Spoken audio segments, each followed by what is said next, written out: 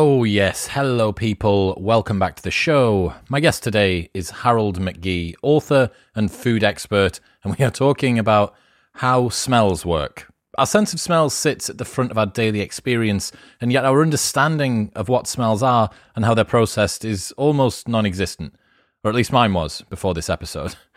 So today, expect to learn why smell might be the oldest of our senses, how our brains combine what hits our nose to create sensations, whether smell will be the new frontier for the entertainment industry, what an opera singer smells like, and much more.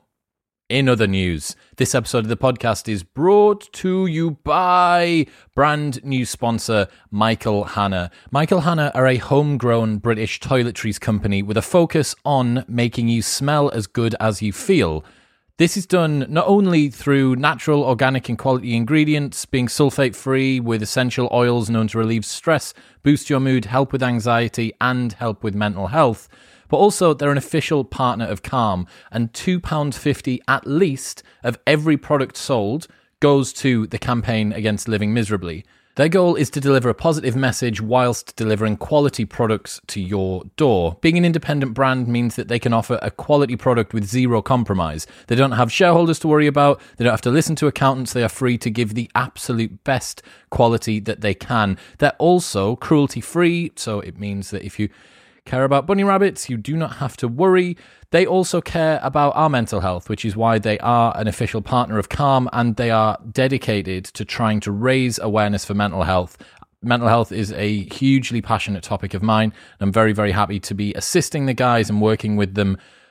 You also get 25% off all products throughout December. So if you are yet to buy someone a Christmas present, getting them some toiletries that raise awareness for mental health and smell great is the perfect solution. Head to michaelhannah.co.uk and use the code MW25 for 25% off absolutely everything. Make one of your purchases support a charity that we all care about.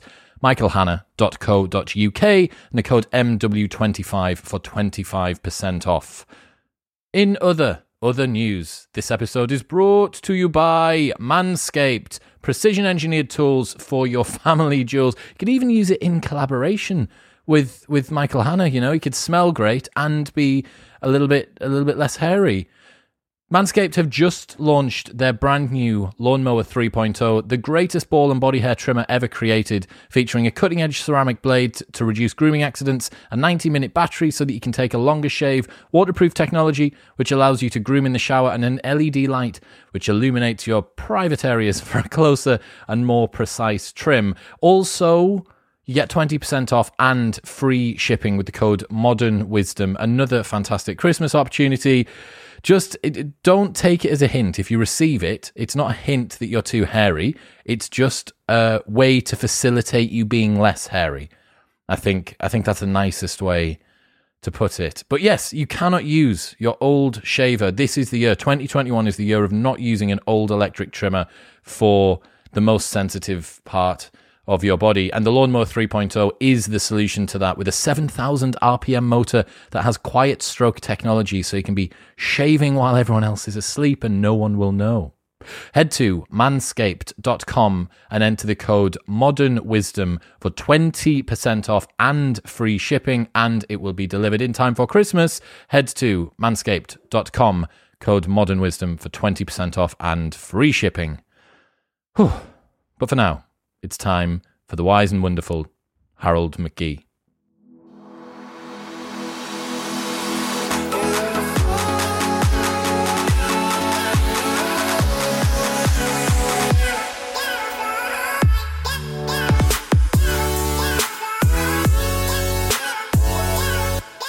What have you spent the last few years researching? Smell, and more particularly smells. So things in the world that we encounter and experience every day that we generally don't pay a lot of attention to, and that turn out to be really, really, well, at least interesting enough to me to spend 10 years on it. Wow. I mean, interesting enough to write. Everyone who's watching on YouTube is going to be able to see the size of this tome here. I also have to admit, I ruptured my Achilles a couple of months ago, and this is the only book that was high enough to work as a step for when I also needed to do some of my exercises. So also, it's got multiple uses. Let's start then. Let's define our terms. What is a smell?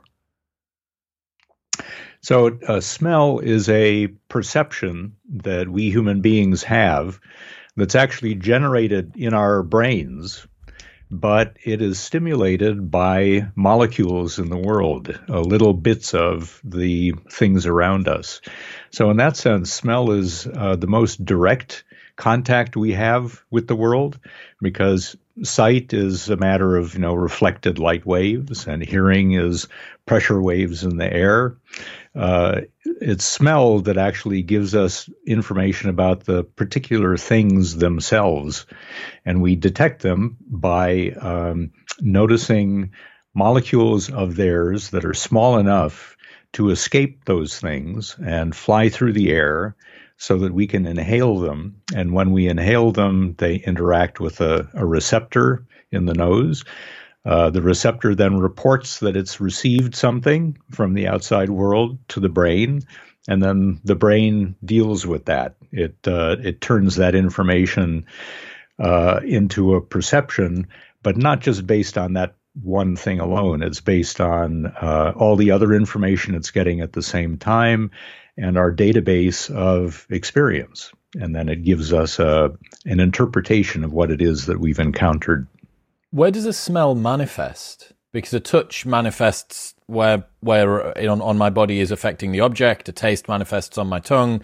How does a smell make the sensation of a smell? That's a great question. And it turns out that because the brain is trying to integrate all this different information, it's kind of leading us to, how should we say, ascribe the smell to the something around us. We're detecting it in our nose right here, but we don't generally think of smells as I don't feel it in my nose. There. Yeah. And it's really interesting what happens when we eat something, because smell is a very important aspect of flavor, really the dominant aspect of the flavors of foods.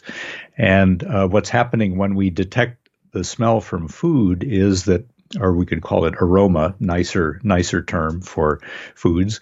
When we have something in our mouth, when we exhale, air passes from the mouth through the nose out, and it's that route that gives us the impression of what's in our mouth. And it turns out that, when we think about the flavor of food, we think of the flavor being in our mouth, because that's where the food is. But in fact, the smell is being detected up here.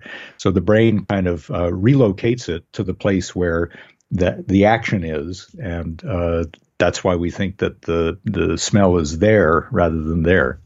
Can you impact the taste of something by affecting your breathing technique then?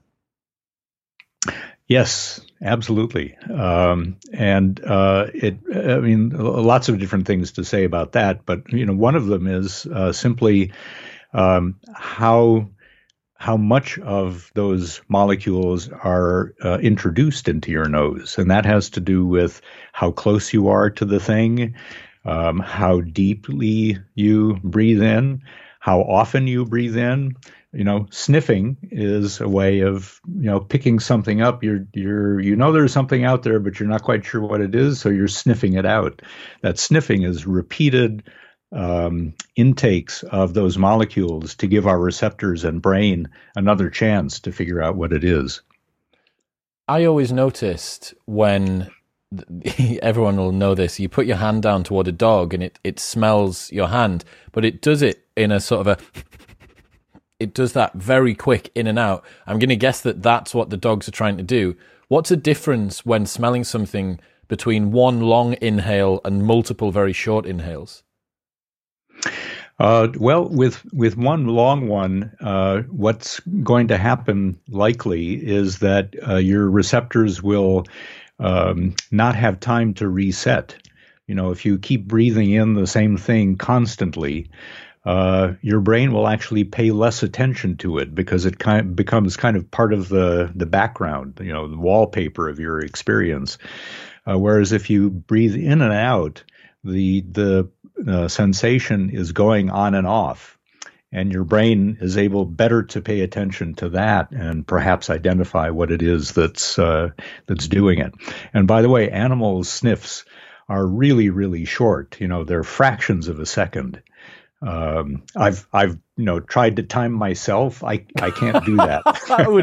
I would pay good money to watch that video of you trying to time your sniffs.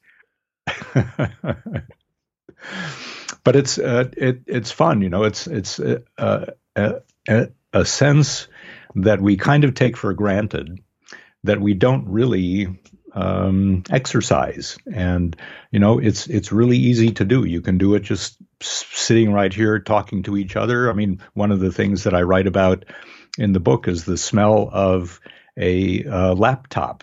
If you stick your nose down next to the keys and inhale, you'll get the smell of the circuit boards in there, which are made of particular molecules that are given off, and so it has a very particular smell.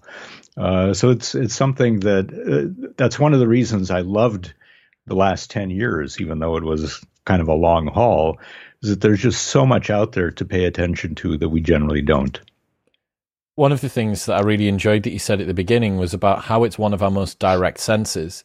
And you're correct. Like, touch, smell is kind of like touch if the thing you were touching turned into a volatile and went inside of you. Yes, that's right. It's little bits of the thing that you're touching getting in you, and then you noticing it in a completely different way.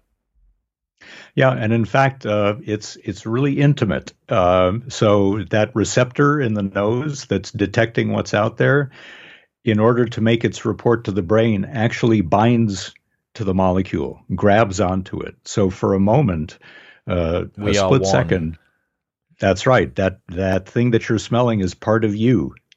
And it's very dangerous. When I think of some of the smells that have entered my nose, I don't know if I want to be a part of them.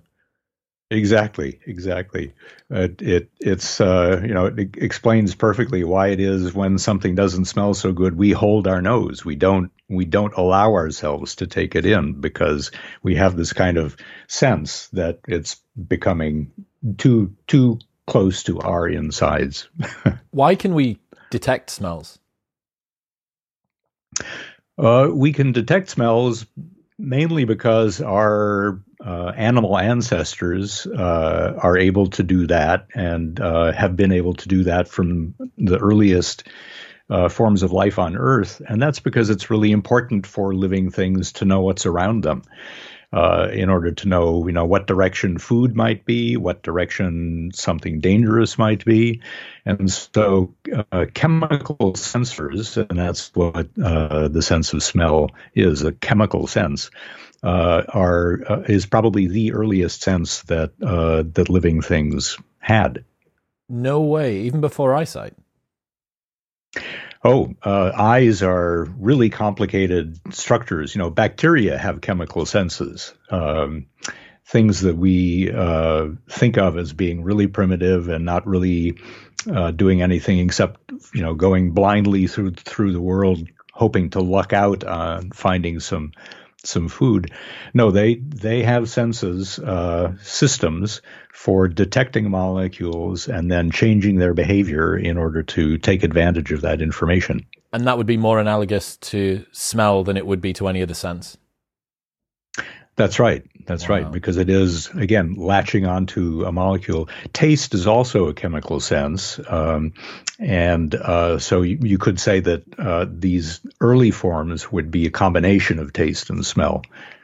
I was looking at, I can't remember what I was learning about, E. coli bacteria living in the gut. And basically they can spin one way and it makes them go in a circle, or they can spin the other way and it makes them go straight. And they basically have an if this then that function, which is I think that they might be looking for perhaps glucose. If the area that they move to has more glucose, then spin in the direction that makes them go straight. If it doesn't, then spin in the direction that makes them the other way. It's like such a simple, you could write it into a computer code in 2 minutes. But that's utilizing the chemical response. That's right. They have to have the receptor for glucose to know that it's out there. Exactly. Got you. So smells are created by these little volatiles, tiny little particulates of whatever it is that goes on. And they're made up of something fundamental. I know there's 5 basic tastes, right? Is the same thing true with smell? No, that's the thing that makes smell really special. So it's true that we have these 2 chemical senses, taste on the tongue and smell in the nose. Taste is limited to about a dozen different sensations. There are arguments these days about exactly how many, but at least sweet, sour, salty, bitter, savory. Then some scientists would add a couple of others, but that's basically it.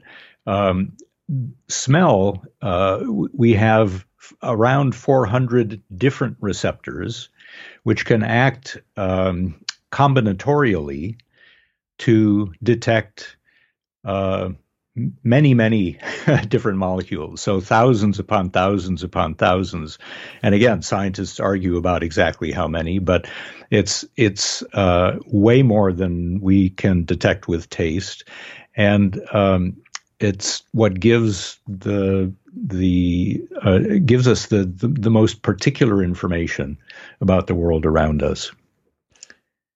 If smell is so fine, if the way that we can smell things, the combinations that we can come out with, so much greater than taste, I would guess that most people, if I said you've got to lose one of your 5 senses, most people would lose smell, and they'd be upset, but they probably wouldn't care that much. If you lost taste, you'd be a bit more annoyed, and then when you get into like the big 3, that would be a real drop off. Why is it that smell's got such a fine ability to adjust, and this combinatory particular formula, if it's also something that we feel like we could dispense with quite easily? Well, it's an interesting question, and in fact, a lot of people are facing that kind of issue these days with COVID, because that's one of the early symptoms of a COVID infection is derangement, either loss or just complete mess up of smell and or taste. And people respond differently. There are people who lose their sense of taste or smell for a variety of reasons. I myself lost my sense of smell while I was writing this book, which was a little disturbing. Suboptimal, yeah. Yes, yeah. And it really does depend on how important it has been to you in your life up to that point. And in fact, my experience was that there was just no pleasure left in eating. You would satisfy the growling stomach, but then that was it. There was really no point in spending time cooking, no point in going to a restaurant and paying good money, because I was just kind of filling this hunger that gave me no satisfaction. I guess all that you've got left, satisfaction. All you've got left is texture, right? Is that it? Well, taste also, because I didn't lose my sense of taste, so I could still get sweetness and bitterness, but pungency. Hot pepper is actually a touch sensation, and that is something that you can still feel. And a lot of people will try to compensate for the absence of these other sensations by upping that stimulation. Yeah. But I personally would just hate to lose either of them, taste or smell, either one. You might think the taste might be easier to get rid of because it's only, those 4 or 5 different sensations. But people who lose their sense of taste report the same kind of thing. They can still smell foods, but when they eat them, it's the brain can no longer make that connection that those smells are in here.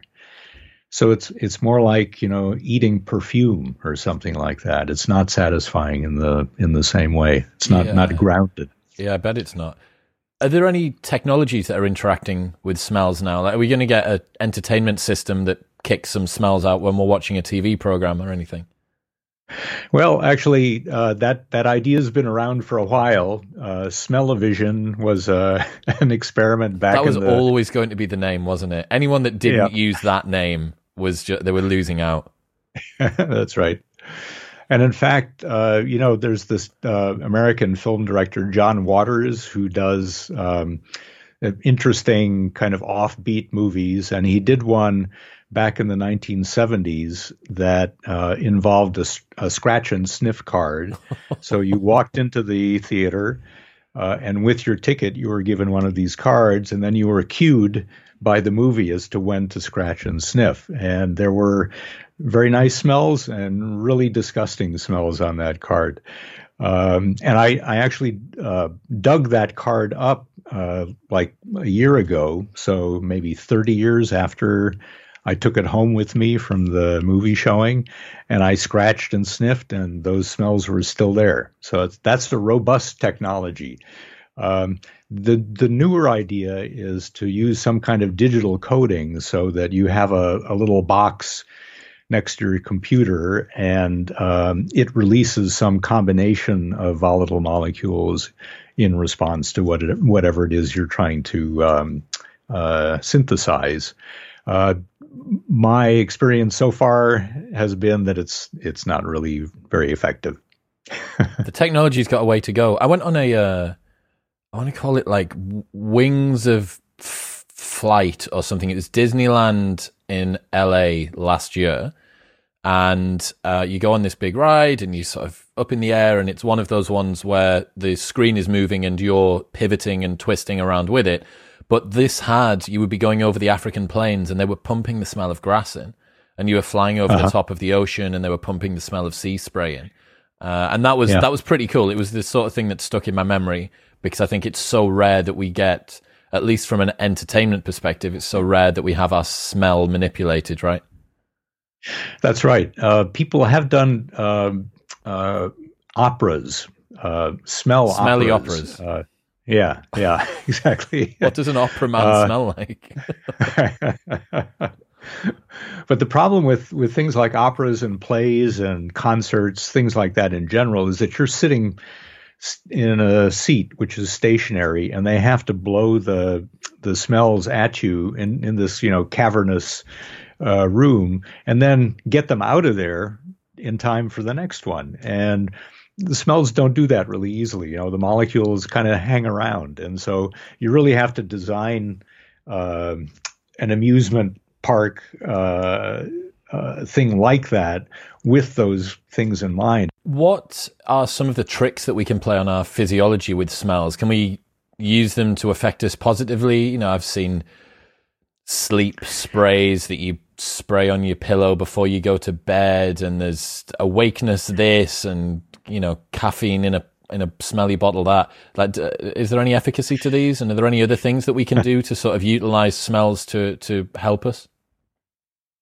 Well, there are studies that have shown that particular smells in particular cultures can have physiological effects, generally speaking, either relaxing or stimulating. It doesn't really get any more fine-grained than that.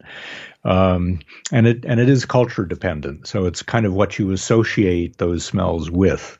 Apparently, I mean, it's not an easy thing to study in a systematic way, but generally speaking, it seems that lavender is a relaxing smell for most people, and citrus smells are stimulating, which is kind of interesting because they actually share some components. Smells are. We think of the smell of lavender or the smell of a lemon as being some unitary thing, like molecules of lemon, molecules of lavender. But in fact, what these volatiles are they're bouquets. they come at us in large numbers, and what our brain does is register the overall bouquet and then interpret that. And so it's more like a chord in music. Rather than particular notes, we're sensing the whole thing. And it turns out that lavender and citrus share notes. So why they should have divergent effects on people is an interesting question. It's fascinating. Yeah. It's fascinating that so much of what a smell means to us is based on our history with it, our interpretation of it. Even when we think about what smells nice and what smells bad, like if you think sort of rotting meat at one end and fresh grass at the other, there's a reason for that, right? That it's become embedded in us. Our evolutionary ancestors would have found it advantageous to know that that meat is off and this grass is fresh, and therefore the effect that it has on us. And then obviously you can have that sort of more epigenetically within your lifetime, where you're thinking, okay, I remember Mum used to put lavender on my pillow when I was sick as a kid, therefore I really like lavender. I love Olbas oil, like, because that was the thing that I had on the radiator when I was ill. So I've got it on the radiator now. I'm still 32 years old, a massive child. But yeah, it's fascinating that the smell itself kind of is just a thing, and we then run forward with that a lot further. We interpret it. It becomes this subjective, very narrative, personified interpretation of what that means. Exactly. And it's kind of interesting, it does seem to make sense evolutionarily that we know the difference between rotting meat and fresh fruit, for example. On the other hand, it also turns out that in human development, there are several years in kind of the toddler era, where we human beings are totally neutral when it comes to smells, or much more neutral than adults are. And, you can see this with little children who are sticking their hands into things that aren't such a good thing to stick our hands in, because they don't have the same automatic revulsion that adults do. And it's unclear, why this is exactly. I mean, it's important for developing animals to, have a broad enough tolerance for things that they can actually feed themselves and thrive. On the other hand, it's also important to be able to distinguish among poisonous things and not so poisonous things. So why it is that there's this window of flexibility, why it is there's this window of flexibility is still unclear. Yeah, that is interesting.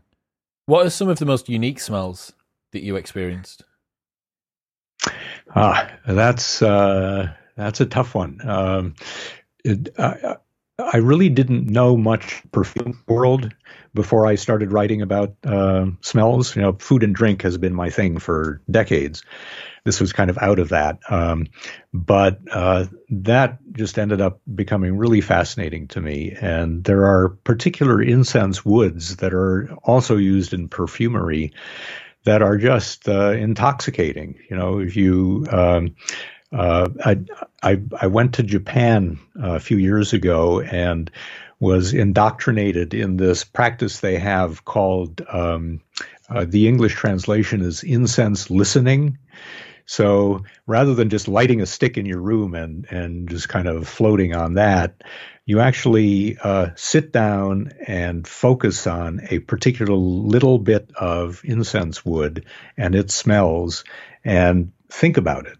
And then take another little bit of a different wood and think about it. Really pay attention to what the qualities are. So it's like, learning to taste wine or something like that.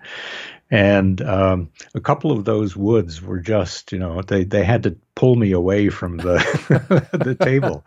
They were just so beautiful and kind of hard to describe because they're, it's like trying to describe a lemon. A lemon is lemony, and these incense woods just had this character that was something I had never experienced before, and that was just really rich and just kept you wanting to smell more because there seemed to be layer on layer on layer. Can you remember the name of them if people want to try and buy them online? Oh yeah, it's the one I particularly love has several different names. So it's one is agar wood, Agar wood. It's sometimes also known as oud, which is OUD, and another couple names that are escaping me at the moment. But either of those will get you there. Got you. And it's really interesting stuff. It's produced by a Southeast Asian tree that has become infected by a fungus. And in response to that infection, it generates this resin to defend itself. And it's that resin that gives it that amazing aroma. It's so crazy how the downstream effects of things and end up to this combination. But as you say, if we've got 400 different dials on the mixing desk that we can play around with, and each combination of those comes out differently, it's not surprising that you might get odd results from something that you wouldn't have thought of. What animal smells did you look at? As many as I could think of and find. So actually, in the incense and perfume world, that again was something that came as a surprise to me. We might think that animal smells are generally not that pleasant compared to woods and flowers and fruits and things like that. But it turns out that animal materials are really important in perfumery. And they're among the most valuable ingredients there are for perfumery. One of them, the one that I think has the most interesting backstory, is ambergris or ambergris. So this is a material that comes from the lower digestive tract of the sperm whale. I want to know who the first guy is that thought that sperm whale that we just caught over there. Has anyone sniffed its lower digestive tract recently? Because I'm absolutely certain, boys, if we bottle that, we've got £1 million business there. Well, we do have over here this classic novel, Moby Dick, about the whaling industry. There's a lot about ambergris in Moby Dick. But it wouldn't have been quite the scenario you propose, because what would happen is that the whales swimming in the ocean would die, their carcasses would come apart, and these bits would end up being washed up on the beach or on the shore all around the world. And in fact, this is still the way that most ambergris is found, is just by chance, people walking on the beach and coming across a lump which looks like nothing in particular. It's kind of hard to describe, but it's not fishy the way you would expect. It's flowery and just kind of transcendent smelling. But it came from the lower digestive system of a sperm whale. What other animal stuff did you look at? Well, let's see. I asked the question, why does excrement smell the way it does? And what information might that give us about what's going on? And that turns out to be, at least if you're willing to think about things like that, pretty interesting, because, we've discovered in the last 10 years that we have this microbiome in our guts whose number of cells outnumber human cells in our own body. And this collection of microbes has a tremendous effect on our health, on our digestion, on just all aspects of our lives, pretty much. And it turns out that because excrement is coming from their home, it carries the signatures of the microbes that are in there and what it is they're up to. And so there are particular, how shall we say, particular excremental bouquets that indicate that things are working pretty well, and others that indicate that that there are bacteria in there making things that are not as good for us as the other microbes. So the closer that smell comes to the smell of newborn babies' poop, the better. And the more sulfurous and just offensive it is, the more it indicates that in fact we're feeding the bacteria that tend not to be good for us. And so we might want to switch to a diet that gives us something more like what the baby gives us. Switching back to that, our smells, or how we interpret smells, are narrative personifications. They're also evolutionary indicators of what's going on. Presumably that's adaptive, that we wouldn't have been disgusted or concerned or felt made to feel sick by excrement, potentially ours, which didn't have this stuff in, because there's no real difference. It's not like one smell is worse objectively and one smell is better objectively. It's how we interpret those, right? And the signal that gives off. Exactly. Yeah. And in fact, there are examples that I give in the book of creatures that in fact consume excrement.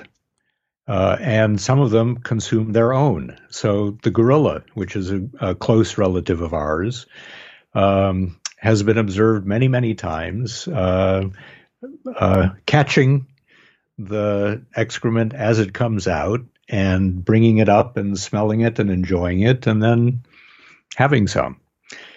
So I wonder how many people opened this podcast today and thought that they would hear the word excremental bouquet and then imagine a huge gorilla sniffing its own poop. Yeah. Well, this is the world that you have been in for the last decade, Harold. So who are we to complain about it? What about plants? What did you learn about the smells that plants give off? Well, so if you think about the general contrast between animal smells and plant smells, animal smells we generally find not so pleasant. Plant smells we generally find very pleasant. Flowers, for example, and fruits. And you mentioned the smell of freshly cut grass, all very, very pleasant. And it turns out that one of the main differences between plants and animals is that the smells of animals are essentially the smells of the breakdown of our tissues, either naturally, because metabolism involves breakdown as well as building things up, and because the microbes are living off of us, and so their waste products are also ours. In the case of plants, most of the smells are actually created. They're not breakdown products. They're created by the plants, synthesized by the plants for very specific purposes. And they're larger molecules. They're not the small ones that make animal smells less pleasant. They're large, complicated molecules. And there does seem to be evidence that the larger and more complicated a molecule is, the more likely we are to find it pleasant. And that kind of makes sense because it indicates not decay, not breakdown, but in fact, something being created, something being synthesized, and so a potential source of food for us. So plants make thousands upon thousands of different molecules that we find pleasant. The interesting thing kind of evolutionarily is that those smells are there not to attract animals for the most part, but to repel them. Not to attract other living creatures, but to ward them off. They're a form of chemical warfare. And that's because, unlike animals, plants are stuck in one place. They can't run away. So they have to do something to discourage animals that can move around from chomping on them. And many of the things that we enjoy in herbs and spices and even flowers are there to repel animals and prevent them from consuming the plant. It feels like we have quite an emotional attachment to a lot of different smells, but we don't have that necessarily with some of our other senses, specifically not with sight or probably quite as much with sound. I wonder how different people would live their lives if I've been a big champion of people trying to spend as much time in nature as possible, reconnect with the grandeur of the cosmos by looking up at the night sky and making yourself feel insignificant and things like that. But the detachment from the narrative, if we were able to smell the smell of the night sky, the effect that has through our eyes, I feel like that would be much more pungent. I feel like it would be a very, very strong sensation. Do you get what I mean? That it's much more what is good for us in terms of what we view and what is good for us in terms of what we smell are actually much more messy on the on sight, despite the fact that of 14 million sense cells we have in our body, 11 million of them are discriminated towards vision. I just think it's really interesting. It would be an interesting world in which we attach that same narrative, perhaps, and the same level of emotion and buy-in to sight and the things that we saw. Yeah. So a couple of things are going on. One is that the way the brain is wired, the sense of smell goes much more directly to the emotional centers of the brain than the other senses do. And that may have to do with the fact that the chemical senses are as primitive as they are, and therefore we're kind of there in the brain long before we had good vision or hearing. Yeah. And so they go much more directly to the parts of the brain that would make that kind of impression upon us. The other thing is that, and I haven't seen scientists talk about this, but I think it's important. With vision, it's kind of on all the time, right? We're taking in visual information constantly, unless we sleep or something like that. Whereas with the sense of smell, it's much easier. Even though we're breathing regularly, it's much easier to ignore it. I mean, we're sitting now talking with each other. I don't have a particular sense for the smells around me at the moment because I've kind of adapted to this room. Brain has kind of tuned them out because it's a constant. Whereas my vision is working because I'm, making eye contact with you and getting information from the screen. So I think smell is much more episodic, and therefore it's maybe easier to anchor a particular experience in it because it's not as continuous as vision is.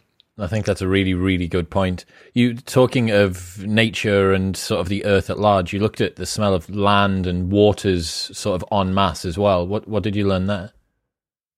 Well, in the case of the land, it took me down a rabbit hole I never expected because you then, in order to ask why the land smells the way it does, you have to know what the land is, and the land is a really complicated thing that didn't exist, hasn't existed forever. It was created by plants over the course of eons and eons of time, and the smell of fresh dug soil, which is so evocative, so again refreshing and so on, is like the smells of plants in general, a molecule that's generated by living things in the soil.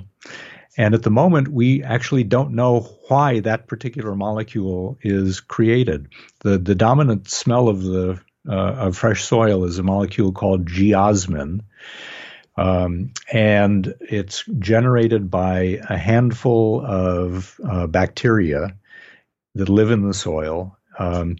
We don't quite understand why, because it's not toxic. It's not, something to kill other bacteria or to ward off other creatures. It might be a signal to other bacteria that, I'm here and, give me some space. Or I'm here and come on over so that we can exchange genetic material. It's not known. And then there's the smell of stones. You might have heard of something called petrichor, which is a favorite term of people who are interested in perfumes, fragrances, but also just the smells of the world. That's supposedly the smell of rain on stone. So, the smell of the sidewalk after a couple of hot days, and then all of a sudden you get this burst of aroma. And it turns out that smell is actually the liberation from that surface of all the stuff that's been flying around in the air for the last couple of days. So it's really not anything to do with the stone, which is what the name suggests. It's more the smell of that place suddenly concentrated and brought up for you to inhale. So I think it should be called Gaia Ichor, not Petrichor. Gaia, because it's the world, it's the planet that we're smelling in that moment. Presumably that means that petrichor or Gaia Ichor would be different on rocks in the middle of the Saharan plains as they would be in New York, as they would be in Japan, as they would be in wherever. Exactly. Yeah. It depends completely on what's around. And in the case of something like the Sahara, those volatiles may have been collecting for hundreds of years before they're liberated. And I think there's something to be said for, taking samples from a place like the Sahara and artificially wetting them and collecting the volatiles that come off and getting some idea perhaps of of what's been going on, what has been living in that area over the last however long it had been since the previous rain. I remember reading about bloodhounds and the fact that they can detect, is it like 1 part in a billion or 1 part in a trillion or something of particular volatiles? Have we got any equivalent with humans? Is there some humans with ridiculously overpowered senses of smell? Well, actually, we are able to detect some things at parts per billion also. In fact, geosmin is an example of that, and there are several others. We can be very sensitive to particular molecules, and the people who work on the senses of taste and smell in human beings have been at great pains over the last few decades to point out that this idea that bloodhounds are better than us at smelling is not really true, or at least it needs to be put into context, because bloodhounds spend their lives right next to the ground, and so they're very good at picking up things that are going on right next to the ground. If you give them a bottle of Burgundy or of an English sparkling wine and ask them to, distinguish one from another, they're not so good at that. But we are. Professional wine tasters can taste a sip of something and narrow it down to a very particular year and place and producer and method of production and all that kind of thing. So we have the same basic set of receptors, fewer of them, but the same basic set of receptors as other animals do. We have way more processing power to make sense of what it is that we're smelling. And so just to reduce smell to, how sensitive your nose is to a particular thing just does an injustice to the amazing powers that humans have to make use of that information. Are there smell connoisseurs out there, like sommeliers of smell, like smelleliers? Not that I'm aware of, but I think it's a great idea. I think you may just have coined a term. Fine. Anyone that wants to use that, you need to pay me money. Another thing that I was really fascinated by was the fact that you had like industrial smells in there as well, burning and industry, charcoal, stuff like that. And obviously that's something that we probably wouldn't have been very accustomed to. I don't imagine that a volcano goes off all that often and that we get the opportunity to smell it. So that must be a unique thing to study. Well, except that, human beings, first of all, fire has been an important aspect of life on Earth for like half a billion years. Once there were enough plants on the planet to generate enough oxygen for continuous burning to take place, there has been fire, which can be ignited by lightning and all kinds of natural things. And then when it comes to human beings, for probably on the order of 1 million years, we've been really dependent on fire for all kinds of things. So it's something that we are even biologically very well acquainted with, and sensitivity to those smells would have been important even before we controlled fire, because in order to escape a fire or to know that one is nearby without being able to see it, we had to be pretty sensitive to and aware of those particular molecules. Yeah. What do you think? I was considering this yesterday when I was reading the book.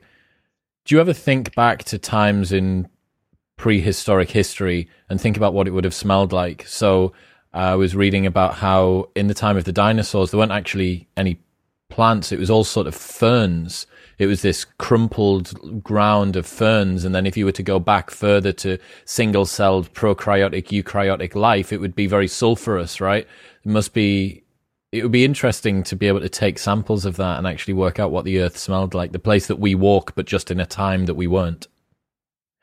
Yes. Well, so in one of the early chapters of the book, I tried to do that. So I asked the question, what was the early Earth like, and when did it become more like what it is now? And it really did depend on the invention first in microbes, and then plants took it over, the invention of photosynthesis, which generates oxygen.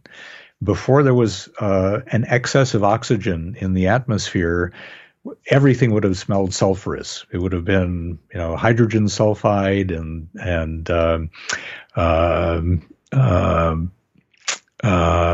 blanking out, the methane thiols and things that we immediately recognize as being something to be careful about.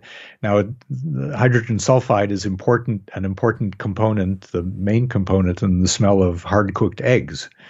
So it's not always bad. But, if that same eggy smell were magnified by 100-fold, then you wouldn't be happy. And that's the kind of smell that comes out of volcanoes and hot springs and so on.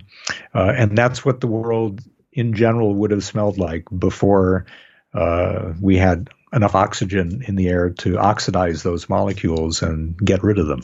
How has the study of smell, obviously your background is majority in food up until now, how has your learnings from smell impacted your view of food? Or are you cooking in different ways? Have you changed up anything to do with the sort of tastes that you put into your foods to manipulate this?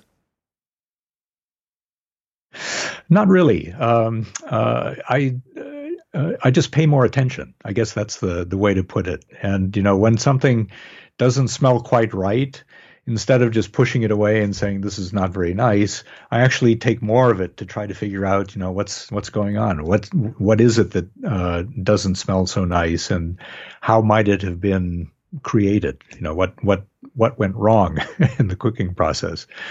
And it is true that I do probably cook with more different ingredients nowadays than I used to, because I've become interested in just the diversity of aromas that different natural materials have. And I do things like I now have tea bushes in my backyard, and I make tea. Okay. Which, by the way, I recommend to just about anyone, because it turns out that the tea bush, even though we think of it as an Asian exotic sort of thing, it's very hardy, and it can take frosts no problem. And to me, it's just the most amazing transformation. You pluck a few young leaves from a tea plant and smell them, and they smell like green leaves. And you let them sit for a couple of hours, or you just rub them a little bit and let them sit for 10 minutes to speed things up, and then smell them, and they're like flowers. And it's, all you've done is pick them or rub them. It's just an incredible thing that these leaves are engineered to be able to do. And again, it's a defensive reaction. There's a problem, so let's ramp up these molecules that help defend us. But we find them delicious. So that would probably, to some common predator of that particular plant, would actually be a little bit disgusting. It would be off-putting to a predator, and it's also, many of these molecules in tea in particular are also signals. So there's a signal from the leaf that has been damaged to the rest of the plant to say, ramp up your defenses, boys, because we've got a problem up here. That's really interesting. It's also a signal that it needs a little bit of milk and 2 sugars, isn't it? Moving forward, looking to the future, are we going to see sense scientists coming up with anything new? Are there any sort of exciting areas in the world of sense science?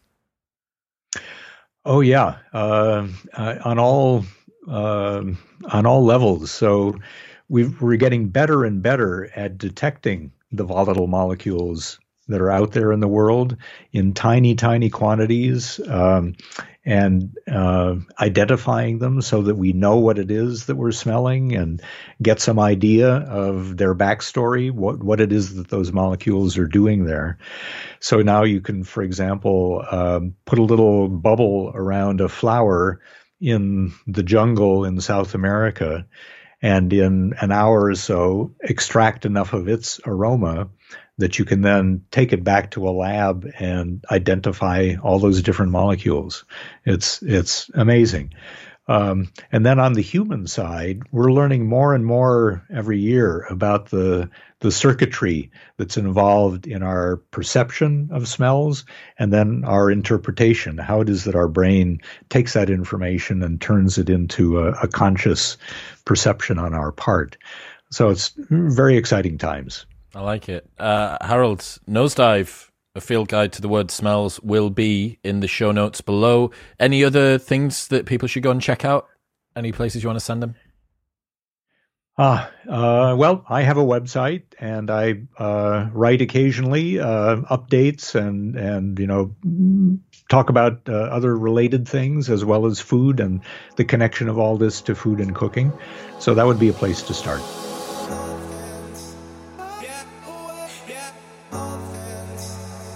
Thank you very much for tuning in. Don't forget, you can receive a 25% discount on all Mindful toiletries, from shampoos to shower gels, at michaelhanna.co.uk and use the code MW25 for 25% off, plus £2.50 at least from every order will go to the Campaign Against Living Miserably charity. And you can get 20% discount plus free shipping on your Lawnmower 3.0 at manscaped.com. Use the code ModernWisdom for that 20% discount and free shipping, and make someone a little bit less hairy this Christmas. Peace.